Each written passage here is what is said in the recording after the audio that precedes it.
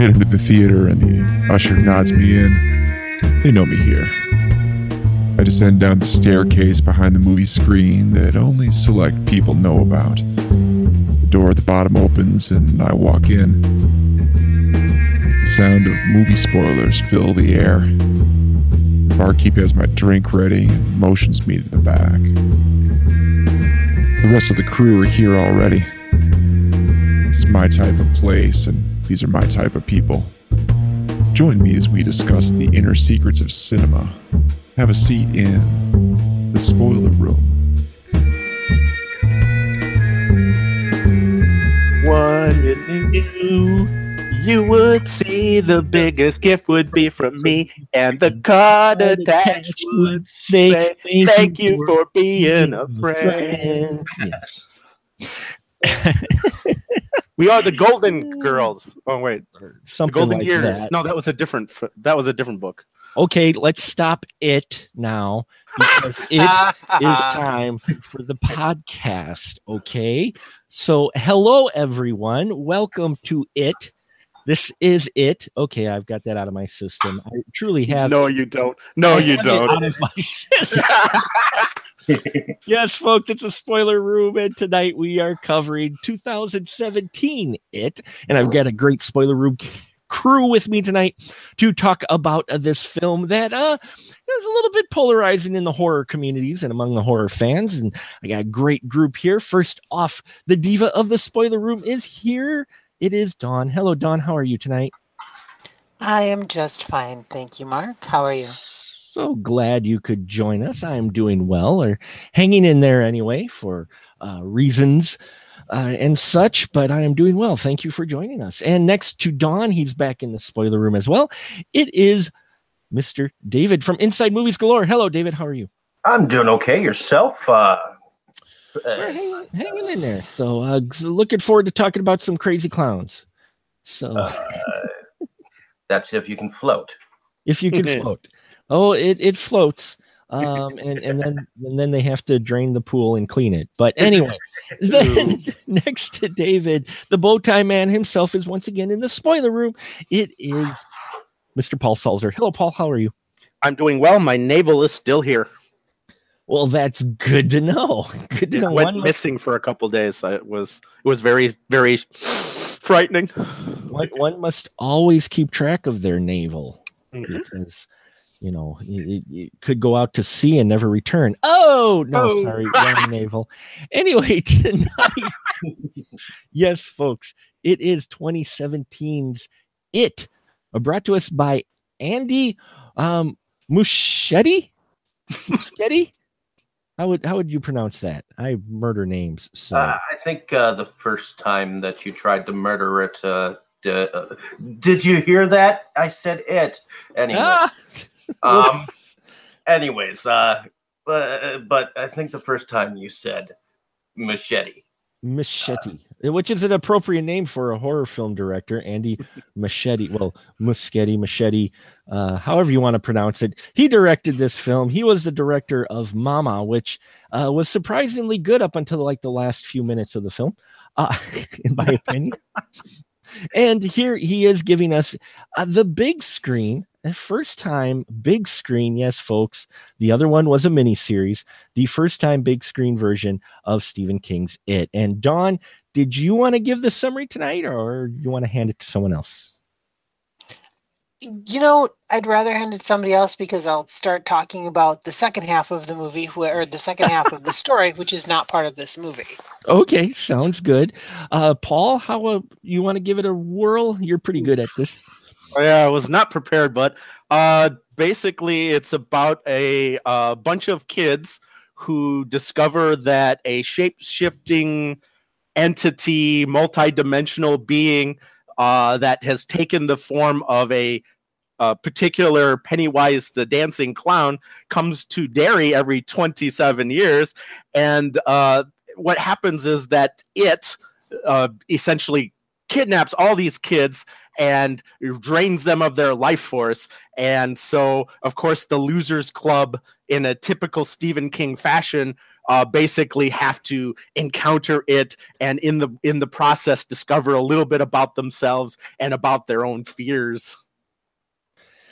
Yeah, that's a good summary. I like that quite a bit. And this film opens. Well, first off, what got me with this film was that it was rated R. Yeah. And people may go, what? But I mean, in today's horror trend, it is more rare to find a rated R horror film getting wide release. So what was funny, though, is I didn't realize this film was actually rated R until I sat down and watched the opening credits. We get the opening scene in It, and it kind of sets the stage a bit of what you're in for here. We get Georgie and his brother Bill. Is it correct? Yes. And Bill is ill, and he makes, you've seen this in the trailer, folks, he makes this floating boat so that, because it's a small town, not a lot to do. So he gives it to his brother Georgie, who decides to take it floating down the rivers of water in the street that are in the drainages. But it gets sucked into a storm drain. And just when you think the boat is lost forever, we are introduced almost within 10 minutes of the film to Pennywise the Clown. Now, you may have heard many people talk about Pennywise the Clown and Tim Curry's infamous portrayal of this. In fact, I think that's the only thing people actually remember from the miniseries. So let's talk about this opening scene and where they really let you know, oh, hey, this is truly rated R. Dawn, what'd you think about the opening first bit of this film? I thought I was impressed. I was truly impressed. Bill Skarsgård did fantastic. He made Pennywise his own while keeping that dark, gleefully wicked, menacing tone. He didn't, I mean, the makeup and all that was closer to what was in the book than Tim Curry's. Okay. And Tim Curry was fantastic. I mean, Tim Curry is perfect. Yes, he is. But yeah, there's you can't compare. Well, you try to compare them, but Skarsgård did a fantastic job. Yeah, we get to see him, and the voice he picked and everything. Now, I'm not familiar with the book. I've read a few Stephen King books as people follow along. I'm not a huge reader anymore. Was when I was a kid. Never was able to pick up it, so I wasn't quite sure the portrayal or the overall portrayal of Pennywise being more accurate than the book. But Dawn, you said it's a little bit closer? The design of the costume is a lot closer. It's almost dead on for what's just as described in the book. Oh, nice. Well, there's a positive there alone that they are actually trying to hit closer to the source material rather than making this more of a remake of the TV series, which a lot of people thought it maybe was. David, what'd you think of this opening scene and where you pretty much get the idea, oh yeah, we're rated R here with the Pennywise and how he gets a bit hungry with Georgie? Well, I tend to agree with the opening credits. Seeing a rated R release film that is put to a wider audience, I tend to think, oh, okay, I'm not used to this. Is this happening? Because I'm used to just going to the local video store for a rated R film. It's kind of like it's not that often you get to see that many rated R films in the theater. But anyways, as far as the brother Billy, I felt like the kid in the original the original miniseries did it a hell of a lot better. I'm sorry, for some reason that lisp was just not coming to me. Oh, you mean the stutter in the stutter movie versus? Yeah. I mean, it felt kind of faked to me. Mhm. Okay. The boat, as it was sailing down the thing, if you notice in the original miniseries, there are actually ripples Mhm. as it's going through the stream. If you notice in this version, there is not one ripple, and it's going through water like it's walking on water. Well, it was covered in wax too. So. No, it wasn't covered in anything while it was going down the stream. There was nothing that that it seemed like it was sailing. No, what is it? No circles around to show that it was going through the water. You just, I don't know. Now I actually thought that the teeth. Now that I wish that had actually been on the original Stephen King miniseries. I wish that those Leviathan teeth had been on that clown. Other than that, the only things that I heard coming out of Bill Skarsgård's voice was, "We all float down here," and I thought that his voice was annoying. Wow.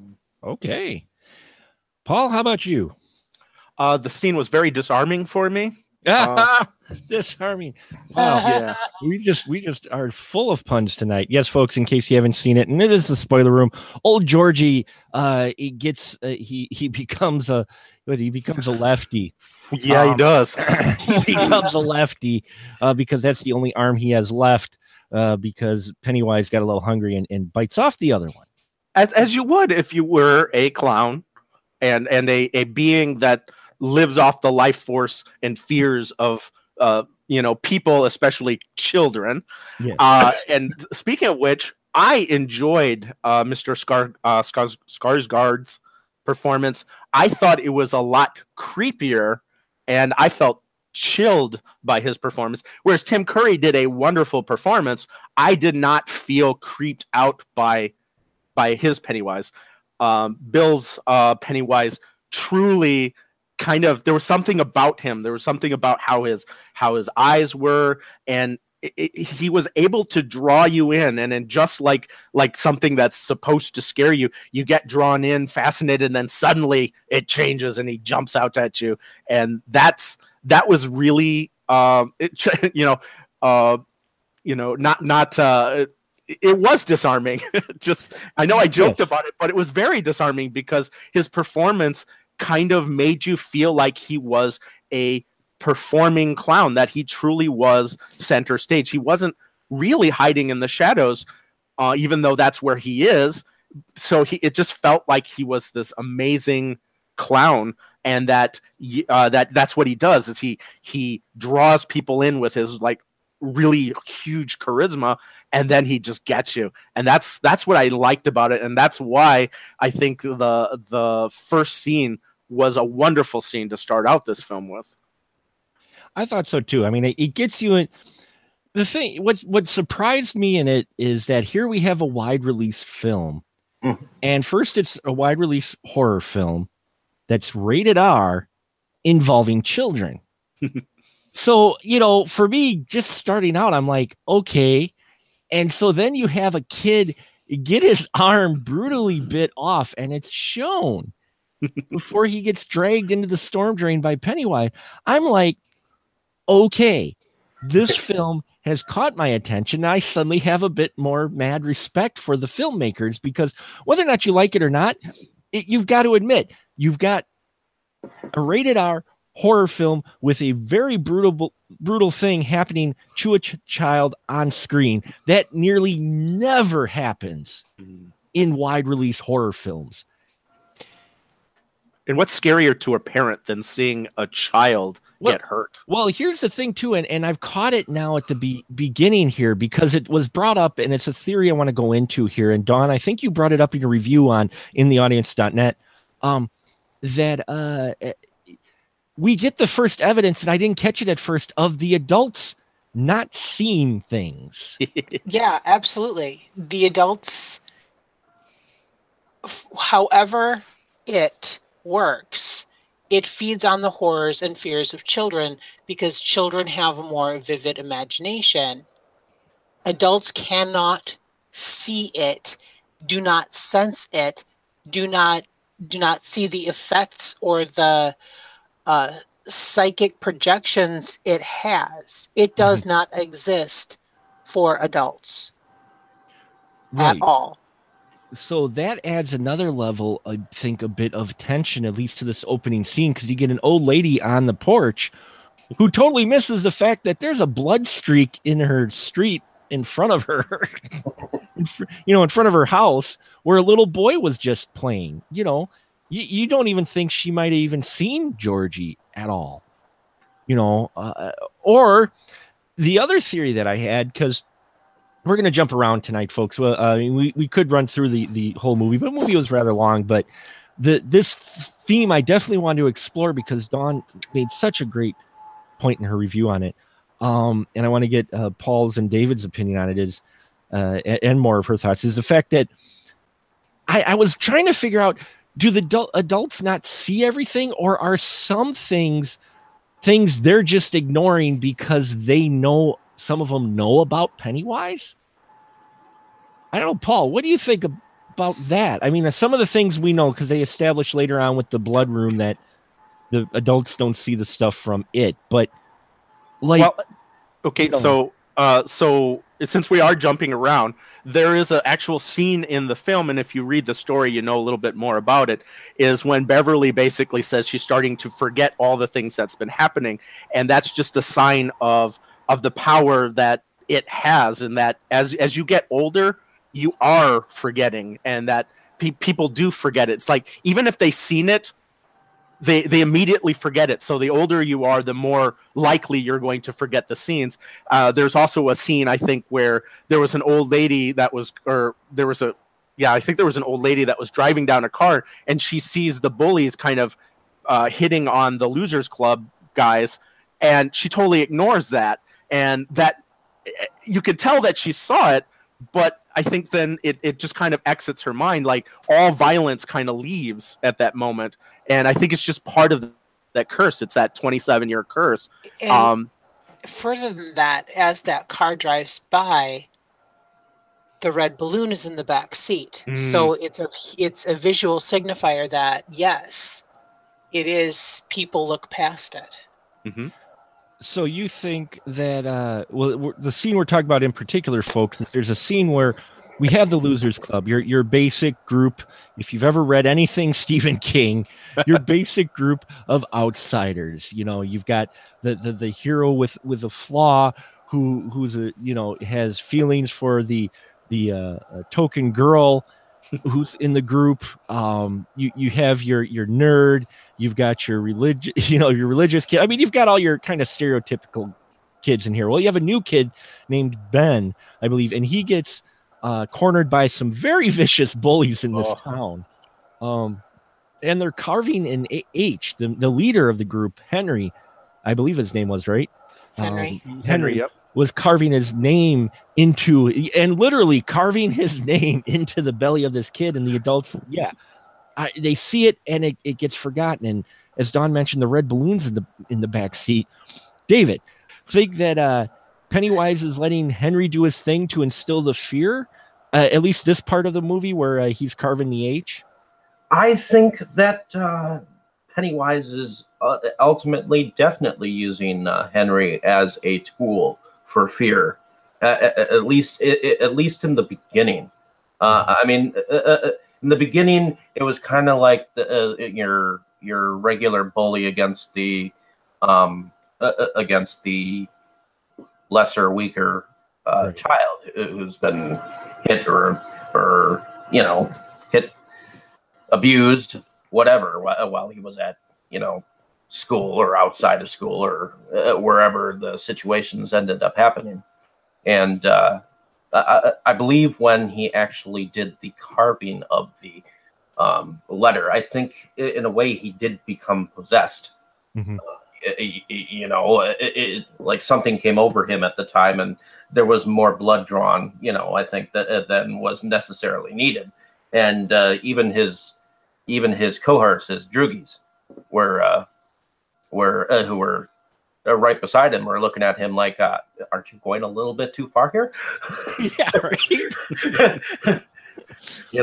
But there's definitely a sense that the parents are unaware of the evil that is happening, the things that are going on in these children's lives, and unfortunately, you don't get to see a lot more than the children that are part of the Losers Club, in order to see how the interactions of the others around them in their school, or in their everyday lives as they're walking down the street. You don't really see too many more people than just that guy who went missing, who was part of the other side of the bullies, So Yes, we'll get to the parents in a minute, but Henry does seem to be heightened. I mean, he's already the town bully. This town is screwed up, folks. Derry is just screwed up from corner to corner, whether or not it's the curse or not. But this place has all kinds of things: asshole parents and vicious bullies who seem to be amped up. Dawn, would you say that Pennywise has kind of amped him up, or at least in the beginning part here, before he truly takes him over? Or do you think he just lets him run? No, I think that Henry and his little gang, I think that Henry and his little gang of monsters there, his little bullies, that's just how bad of bullies they are. I mean, so that scene in particular, and several other scenes with Henry and those bullies, flashed back to so much. It horrified me, because that type of bullying happens. Yes, it has been happening. It is happening now in our schools, and yes, to the point of people physically shooting each other, cutting each other. It is happening now. I don't think it's a Pennywise thing. I think that's when Pennywise took notice of him, but I don't think he had any influence at that point. Yeah, he doesn't seem to really have influence until that part where the Losers Club finally realized that they might actually have a way to fight back.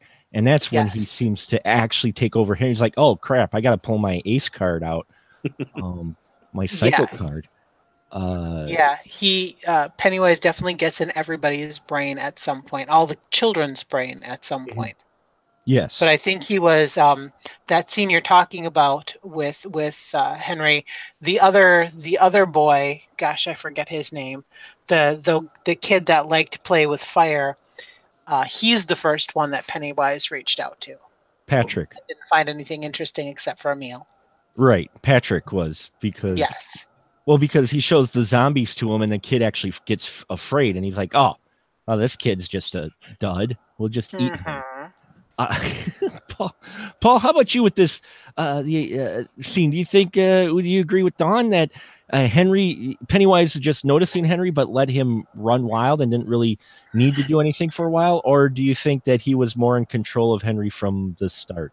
No, I think I agree with Dawn, only because Pennywise really does feed on the fear and that energy that it causes. And since Henry he's a causer of fear rather than being fearful. It would be like the equivalent of eating a celery stalk, and Pennywise would just look at him and like, okay, you're a vegetable. Get out of my way. Give me something meaty. And that's what I think he did. Is he just kind of like, you're a little light snack. Maybe we'll find something else with you. And then, like Dawn said, when Pennywise suddenly realized that the Losers Club was able to mount some type of defense, it was like, well, I need somebody that's not in that can be influenced by that kind of defense. And so it's like, okay, let's get Henry involved, and you'll be sort of my helper. You'll be my like Renfield type of character. Yeah. He was, and Henry was played by what was the actor's name? I want to make sure I get it right here because I thought his performance, Nicholas Hamilton, I thought his performance was just downright. I mean, I was an adult and I was scared. You know, I thought his performance as Henry was great and very convincing. And yeah, it is sad, but there are actual bullies that do that exact thing. And I mean, Ben, he's a great character. You know, he's the new kid and he's kind of used to this, but not getting his belly carved, but getting picked on because he's a new kid. But he's not the only one that gets picked on. Beverly is the female member of the Losers Club, but we see right from the beginning she even gets bullied. I mean, this town is just full of screwed up people. She gets bullied because of rumors that spread about her. And Dawn, what did you think of the Beverly character and how her story played out and her? She overcame a lot. Yeah. I mean, she really did. She had the rumors that were spread about her, that she was a whore that slept with everybody, were even more horrific when you found out what her father was doing to her. Yeah. I mean, talk about screwing up a kid. Mm-hmm. But I like that she actually, you could see her from the beginning and going through things through the development of her friendship with the boys, that she was actually getting stronger. Yeah. Throughout the entire film, even with what Pennywise ended up doing, you know, by kidnapping her and trying to feed on her, she's definitely the strongest character in so far in this movie. Now, is that accurate to the book as well? Was she a stronger character in the book, or she was always the character that everyone kind of used to get? I mean, she was the glue kind of that held them together. Mm-hmm. There is a scene in the book that didn't make into the movie, thank goodness, that really does bind them together in a certain way. Mm-hmm. Yeah. Yeah. You have to read this. You read the story and you'll know which scene I'm referring to. But she is the character. She's that strong character that binds the Losers Club together. So yeah, I think that they kept true to her character in that aspect. David, how about you with Beverly's character? I thought Beverly's character was phenomenal in the film. I thought that whereas I didn't like, whereas I have said that I didn't like, Bill Skarsgård's character. I think that that all the children in here played all of their parts spot on.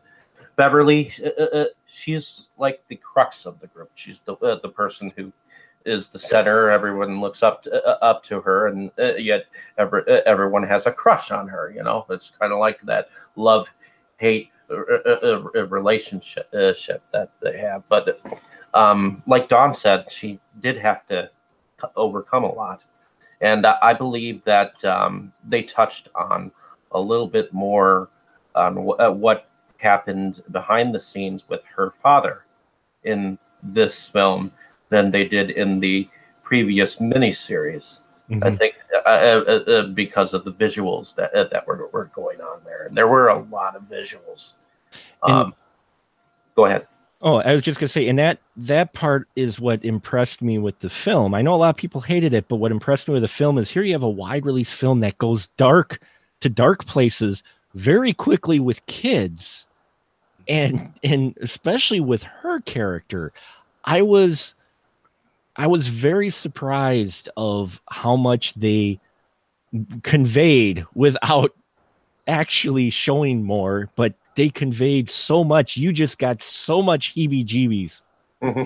So much. Yeah, if you missed it, you were trying to miss it. Yes. Mm-hmm. You were ignoring it if you did not miss exactly what they were implying and inferring with it.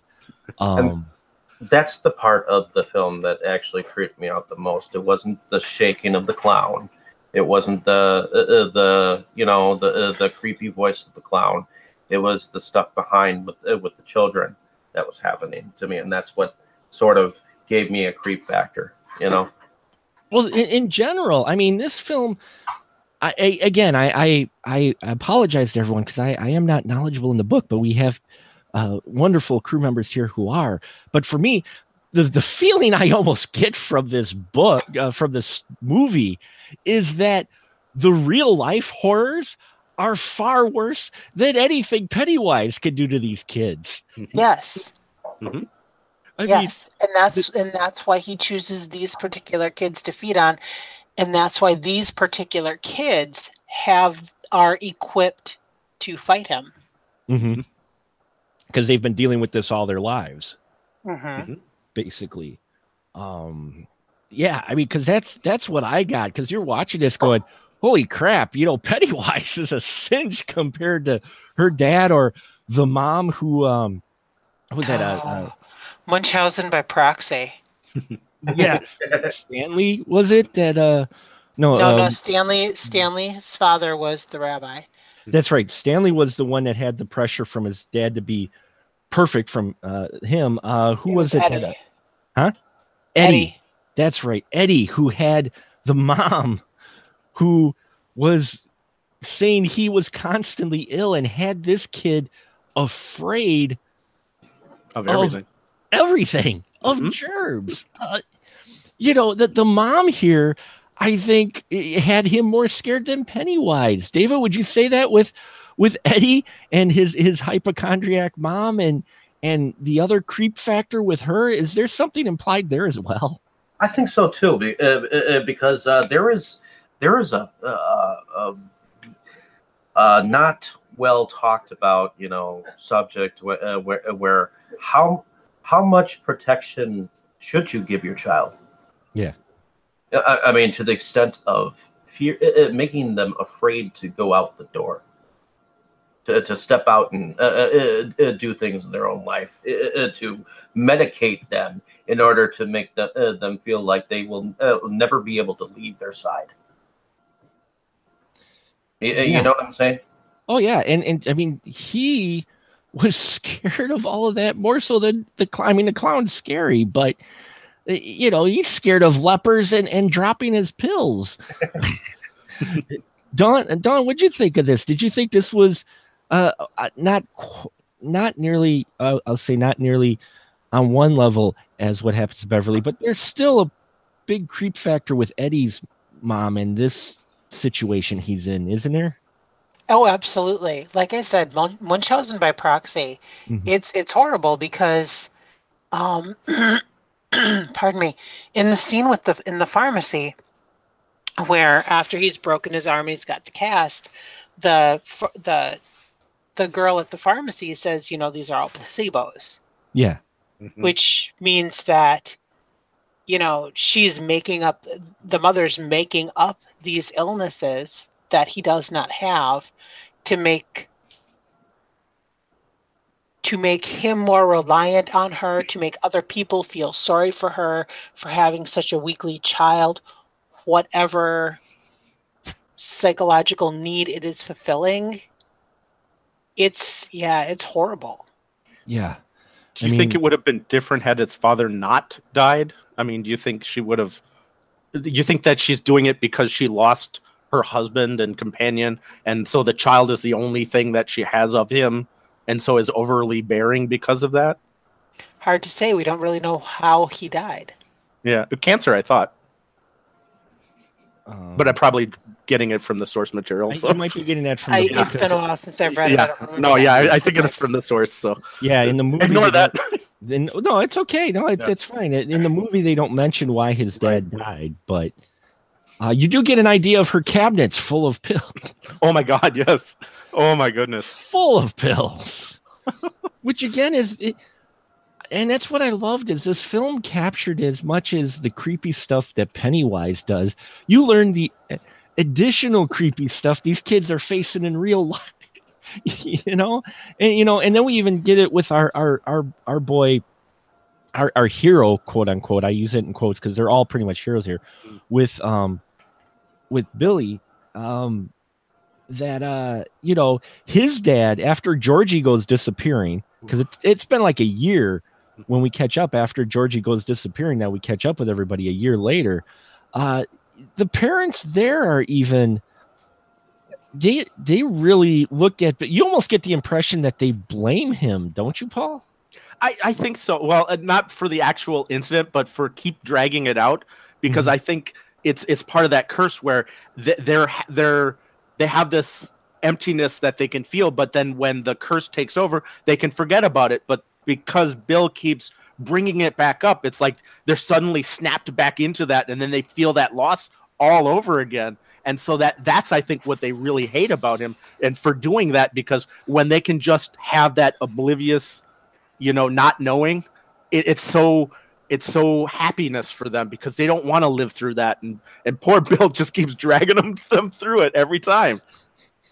At least that's the feeling I got from it. Yeah, I mean, out of parents though, I think the people that the two kids that have it the worst, I think, are Ed's and Beverly for sure. Yeah, I think those two are the extremes. But you also get them in various forms. As we mentioned, Stan is going for his bar mitzvah, and his dad is like, "You haven't been studying. How does it look for the rabbi?" I mean, every parent almost. It's like, how does that look to me?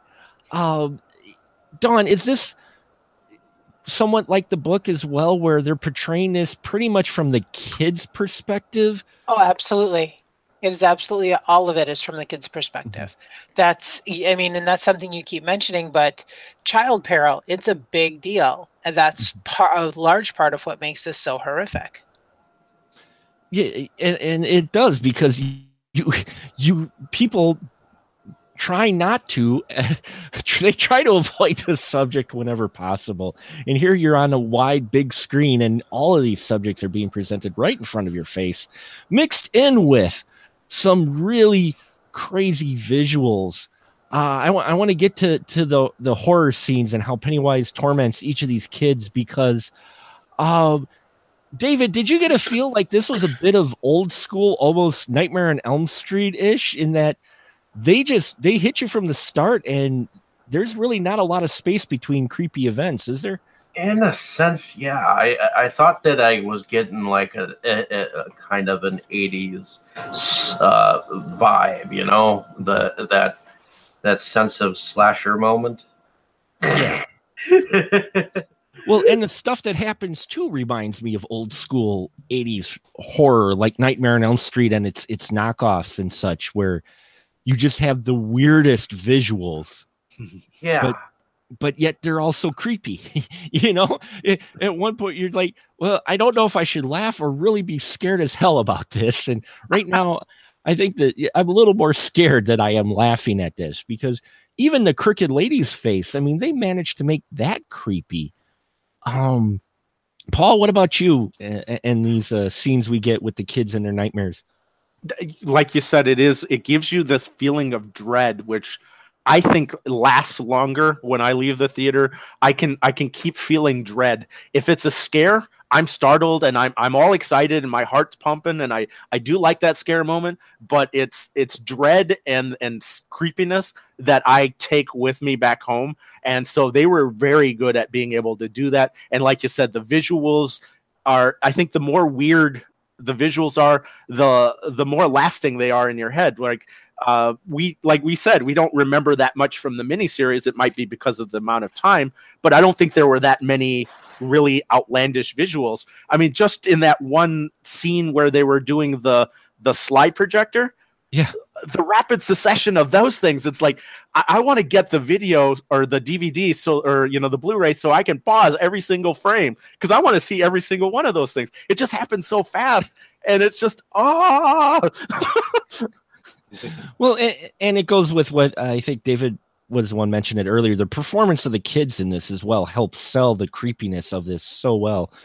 I mean, the group of kids that they got to portray this, their performances are phenomenal. I mean, normally, especially in horror films, no less, kid performances, no offense to kid actors out there, are a bit lacking a lot of times, either in delivery of dialogue or whatnot.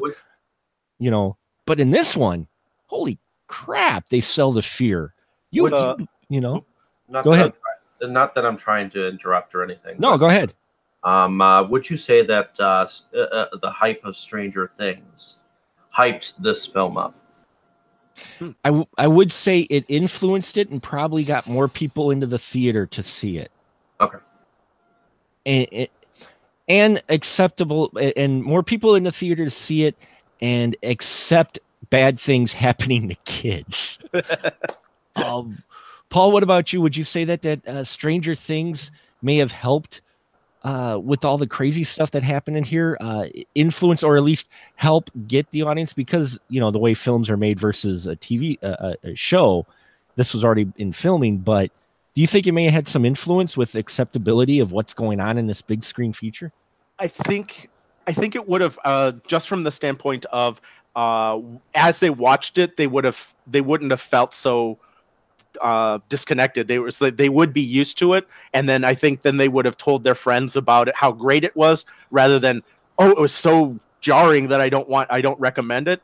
And so in that aspect, but I don't think it got them to go there. I think just the name Stephen King's It is all it took to get them to go in there. So, but I think the influence of Stranger Things probably helped to get people more comfortable with the whole idea. And can I steal an extra moment? Sure. There was a newscast or one of those late night talk show things where the actor that plays Pennywise was talking about the kids, and he said that they were extremely professional actors. Like, he was surprised because he didn't know how they were going to react, because they didn't show him to them. Like, they wanted the reaction to be very genuine. Mm-hmm. And so when he had his first scene with Jack, the Eddie character, right. He mentions that because he did all this scary stuff, and he thought that Jack would be like extremely traumatized by the performance. But then right after they called cut, he says that Jack was basically like, I love where you're taking the character. I love where you're taking the character. And it was like, oh my God.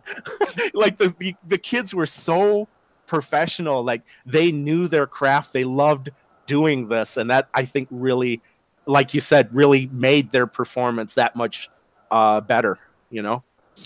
Yeah, I really think it did. Dawn, how about you? Influence of Stranger Things, you think that made it more acceptable for the audience? Sure. I've never seen Stranger Things. Oh, I really okay. don't have any plans to.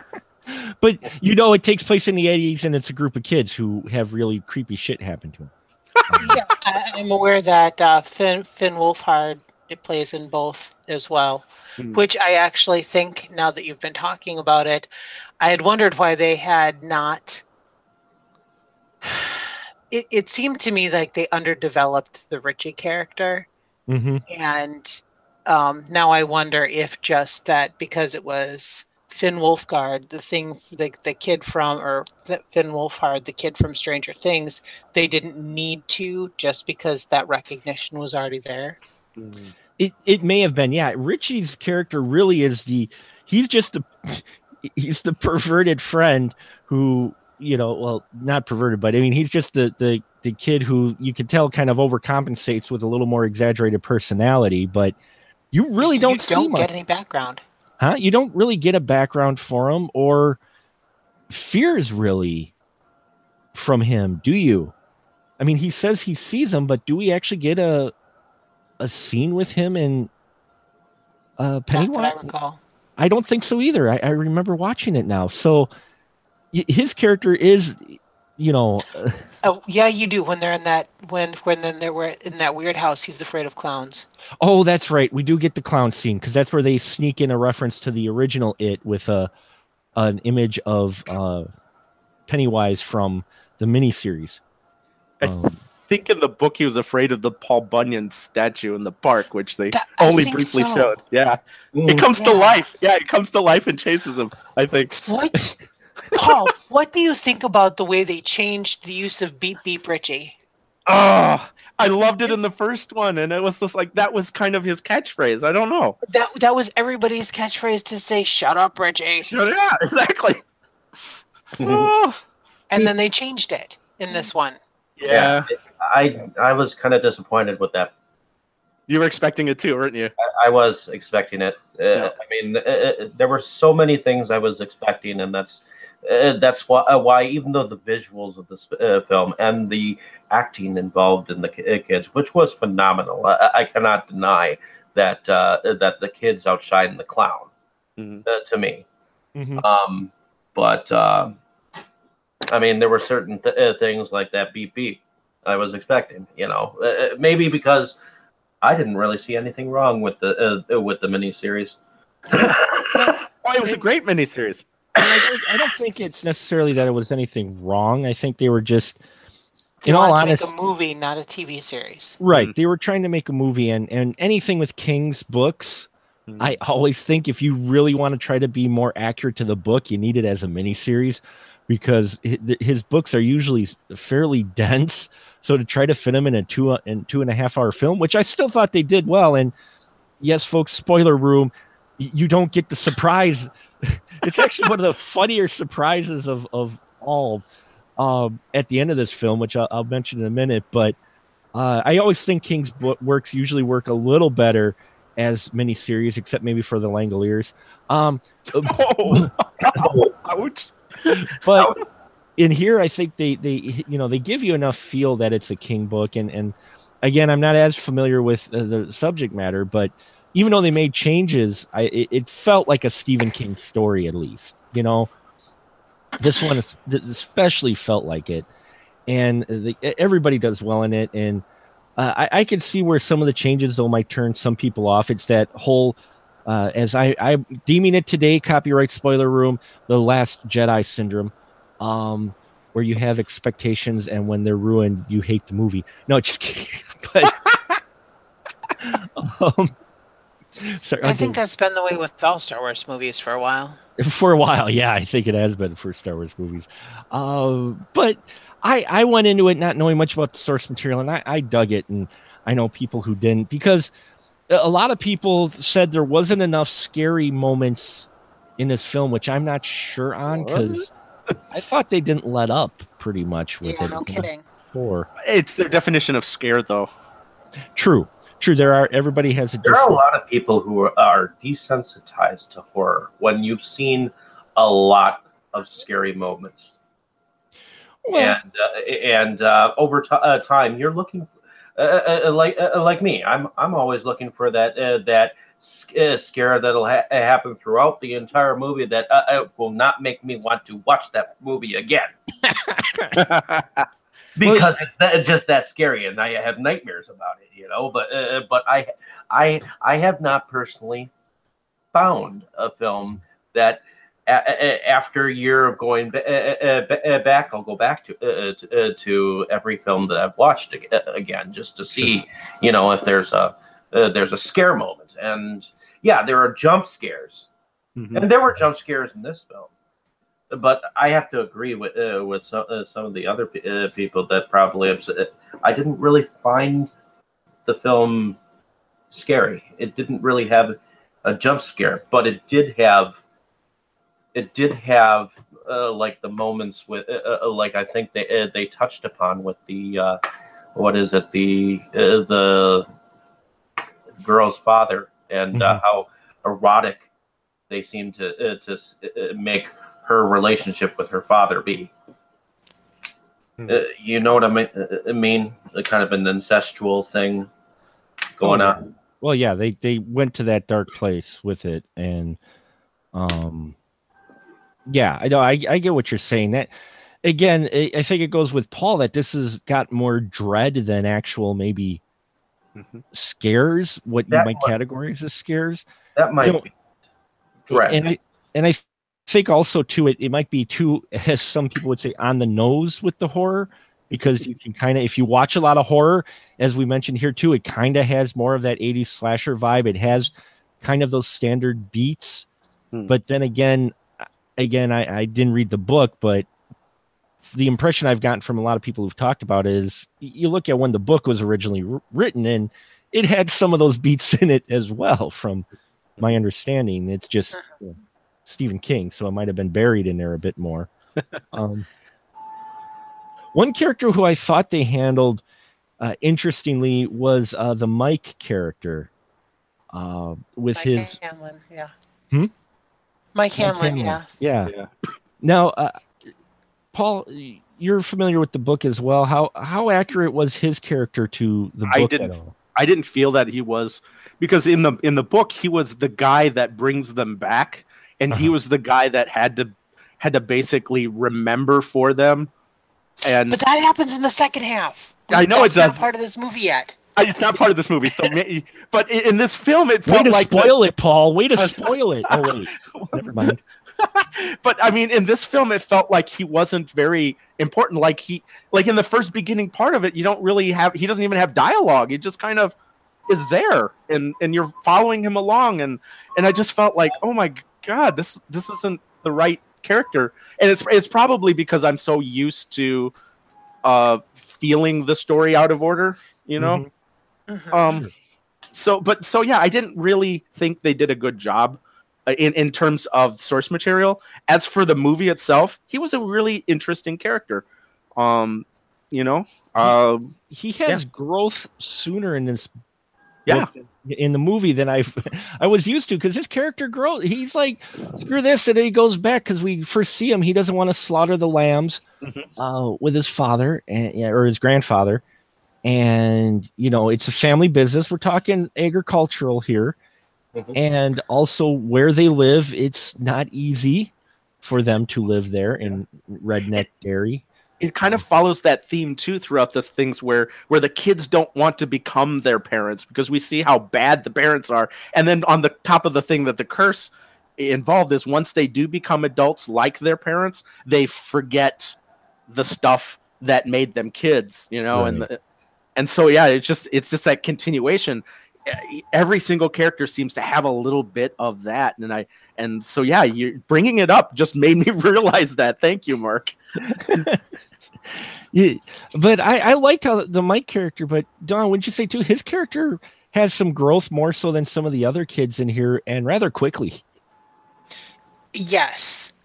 And part of that is how badly he's victimized as well.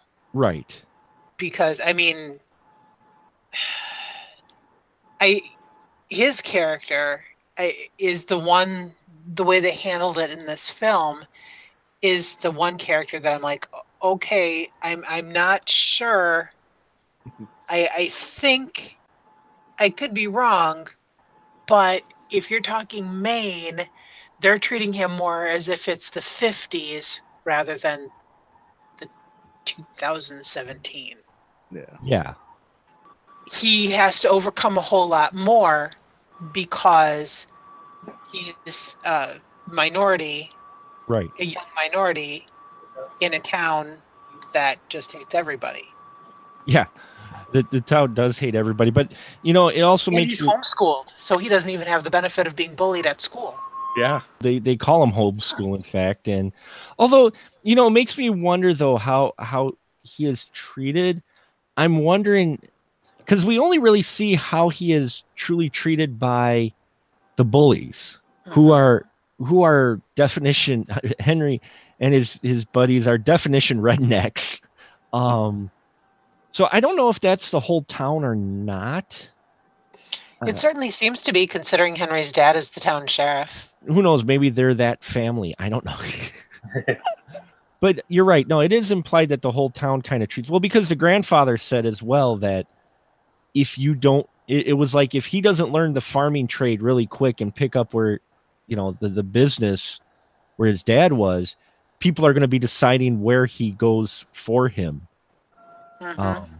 In that bit of dialogue, I kind of love that bit of dialogue there, because you're just like, oh crap, where they live. But we've already established Derry is a screwed up town anyway. Which we find out through Ben, who does his history lessons, and we find out all kinds of history with him. And that history helps lead them to confront Pennywise, and we'll wrap it up here tonight. But I just want to go to the final scene where we get to see Pennywise's lair, and we get the final confrontation with Pennywise. Dawn, how did you think how this played out?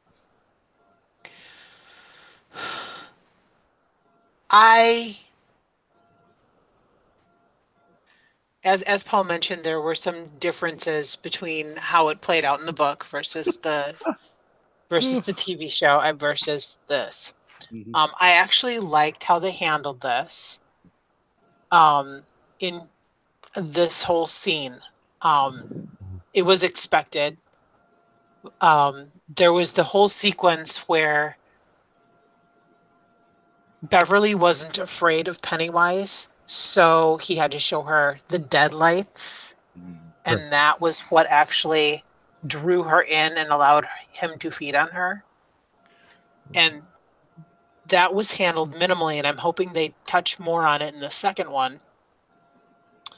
But Oh, the deadlights, that you mean when he opens up his face basically and she's looking down his gullet and there's lights? and there's those lights, those are the deadlights, yeah. Ah, okay. Yeah, that's a whole big thing, and I'm hoping they get more into that in the second movie, in the sequel, the second half of the book. Right.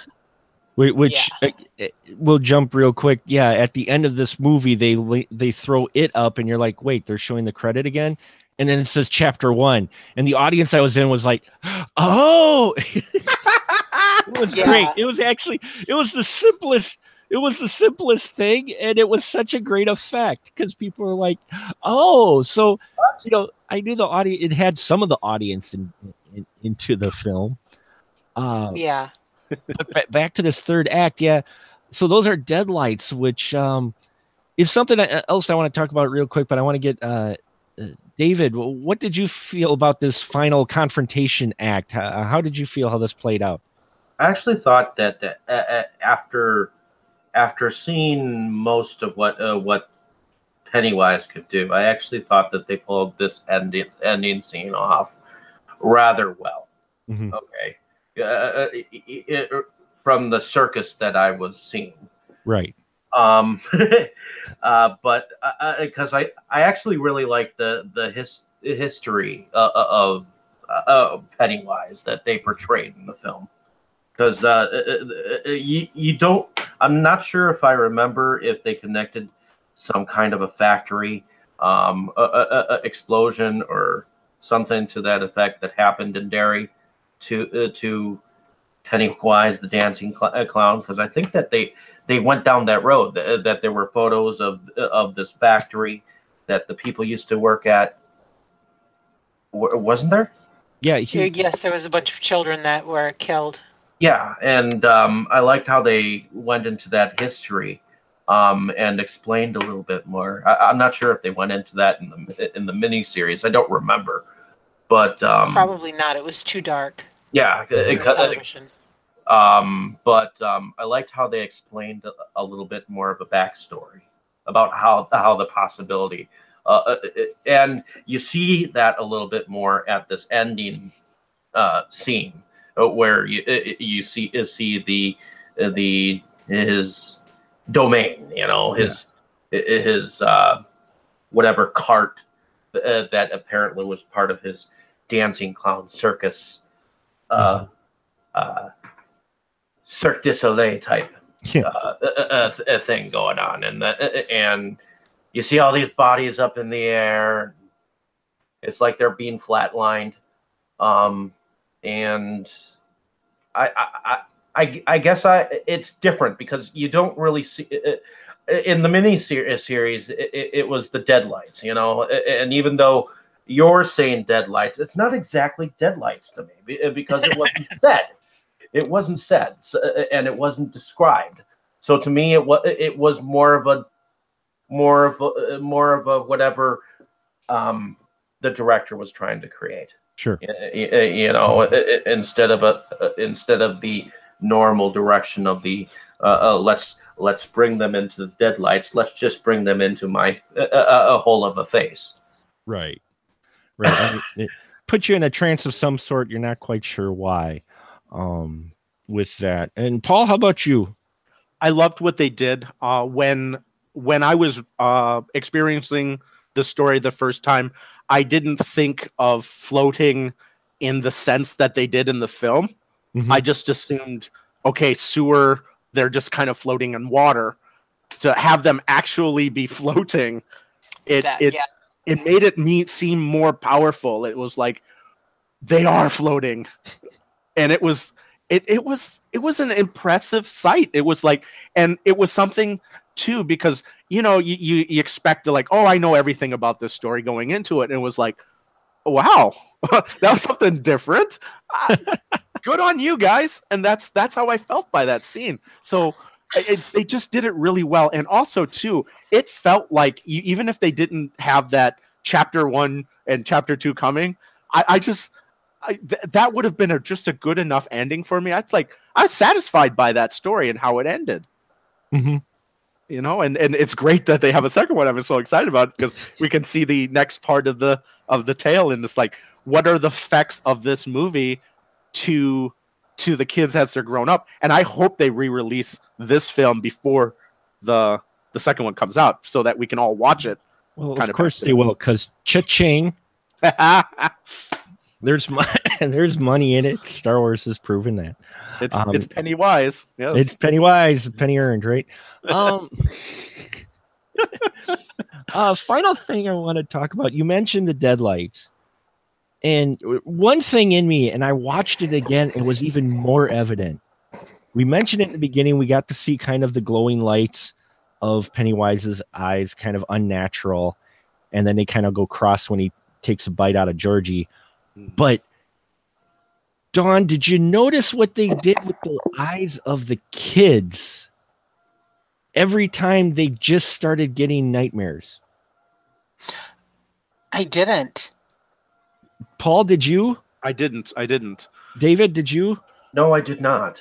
Okay, if you watch the film again, if you find yourself watching again, check out the eyes. And I don't know if it's just the way they shot the film, but I don't think it was, because it was happening enough times to where it had to be something that they were working in that was subtle. If you look at the eyes of all the kids, when they're having their dreams, especially when they're having their dreams, yeah, it pretty much whenever Pennywise is coming, and I checked it, and it's not quite happening when it's done.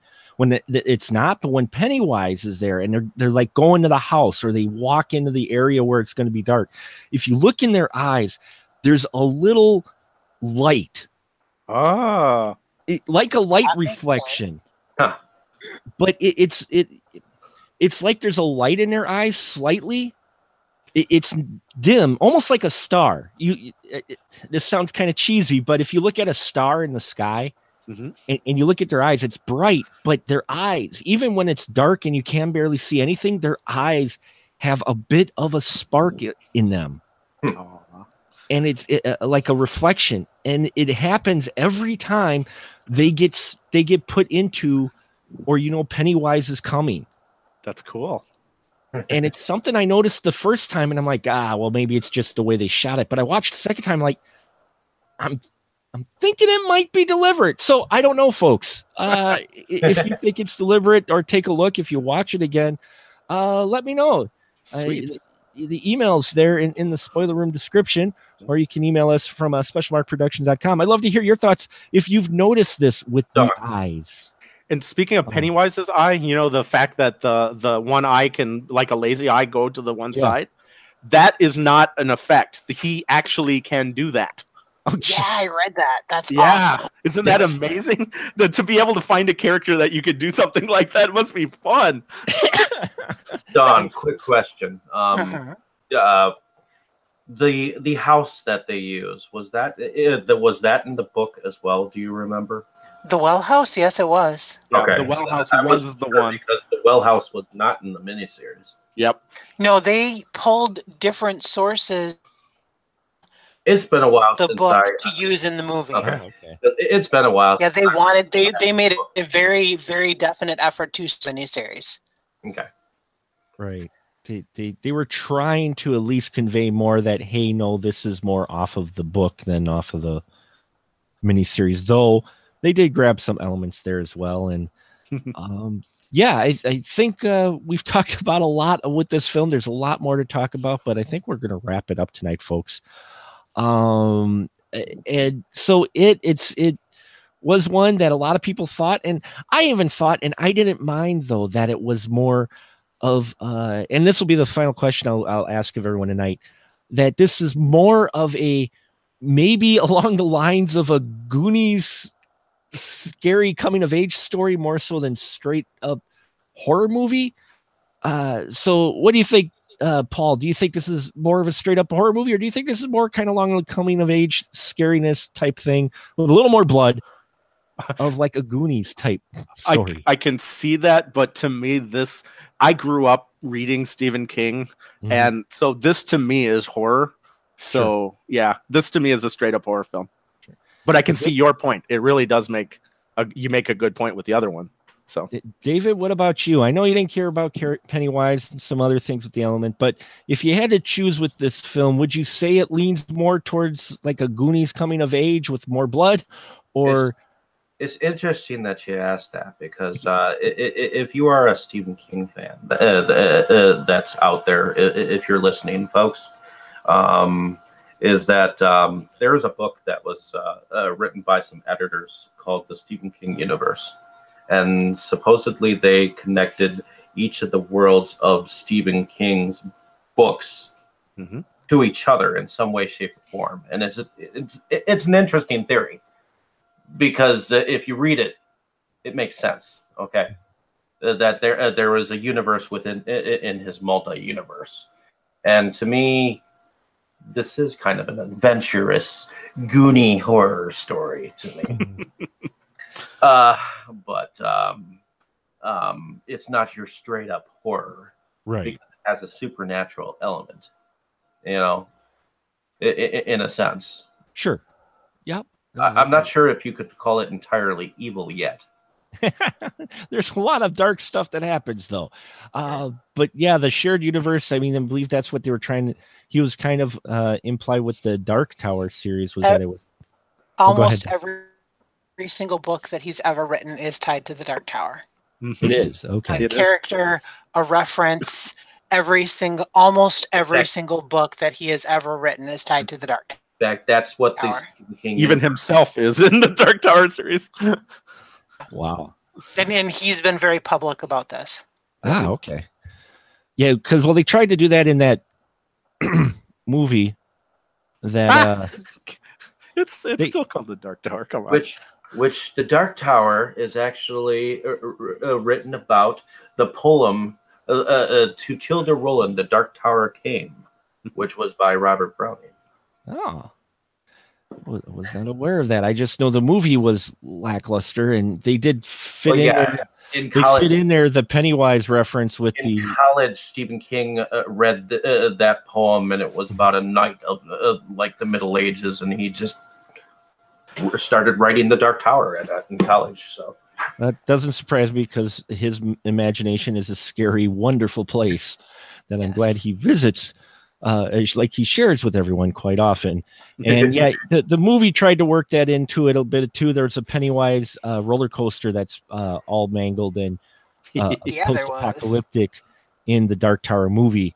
Or as I like to call it, the biggest fan film ever made.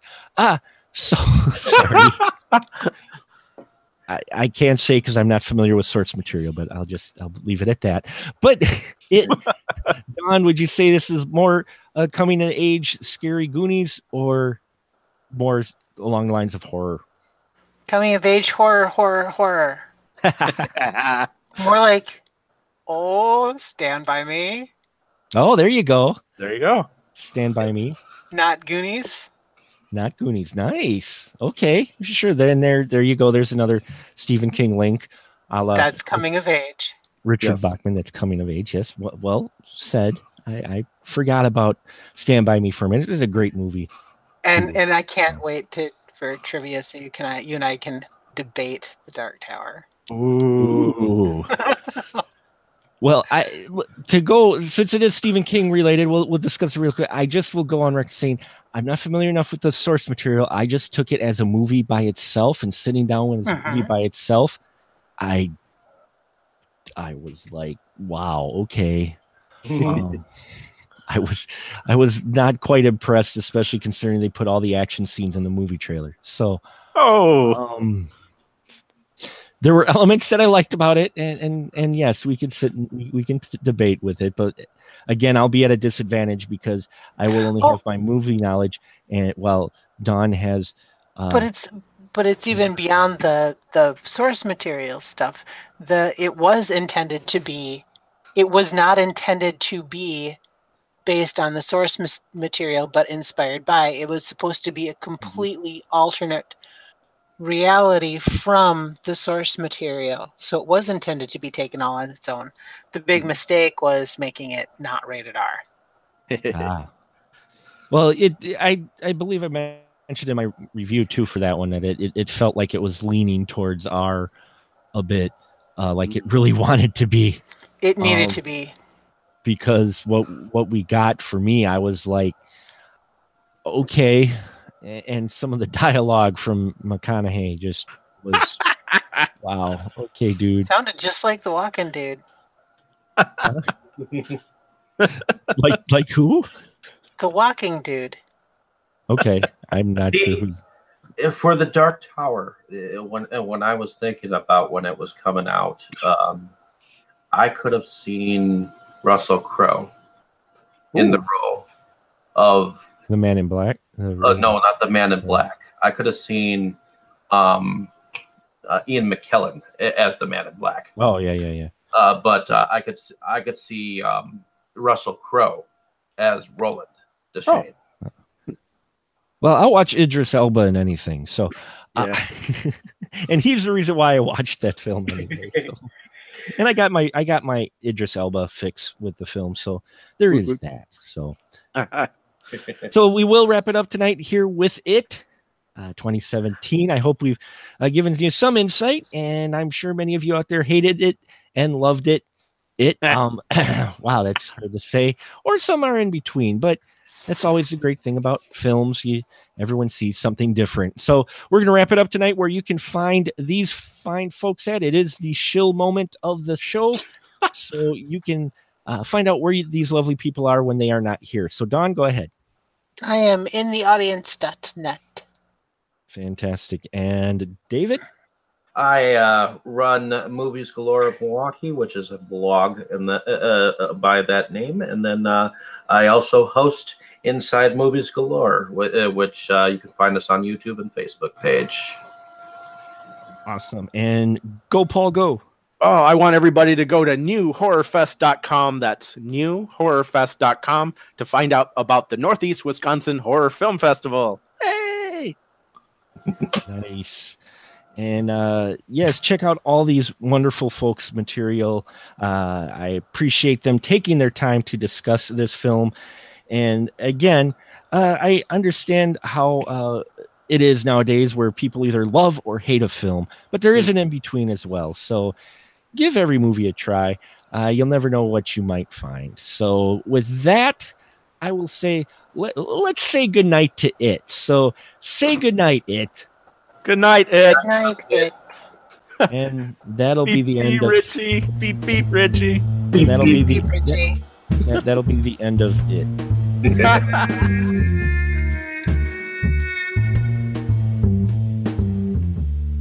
Hey, all my Spoiler Room friends out there, if you like what you hear, why not head on over to iTunes and like, comment, and even subscribe to our channel. It always helps us out. Or you can find us on Stitcher Radio as well. You can drop us a tweet on the Twitter at Spoiler Room PDCS or Special Mark Pro. Look for us also on Facebook at the Spoiler Room Podcast or in the Special Mark Productions Facebook group. Let us know what movies or topics you'd like to be discussed in the Spoiler Room, where the conversation is fresh, but we do spoil the movies.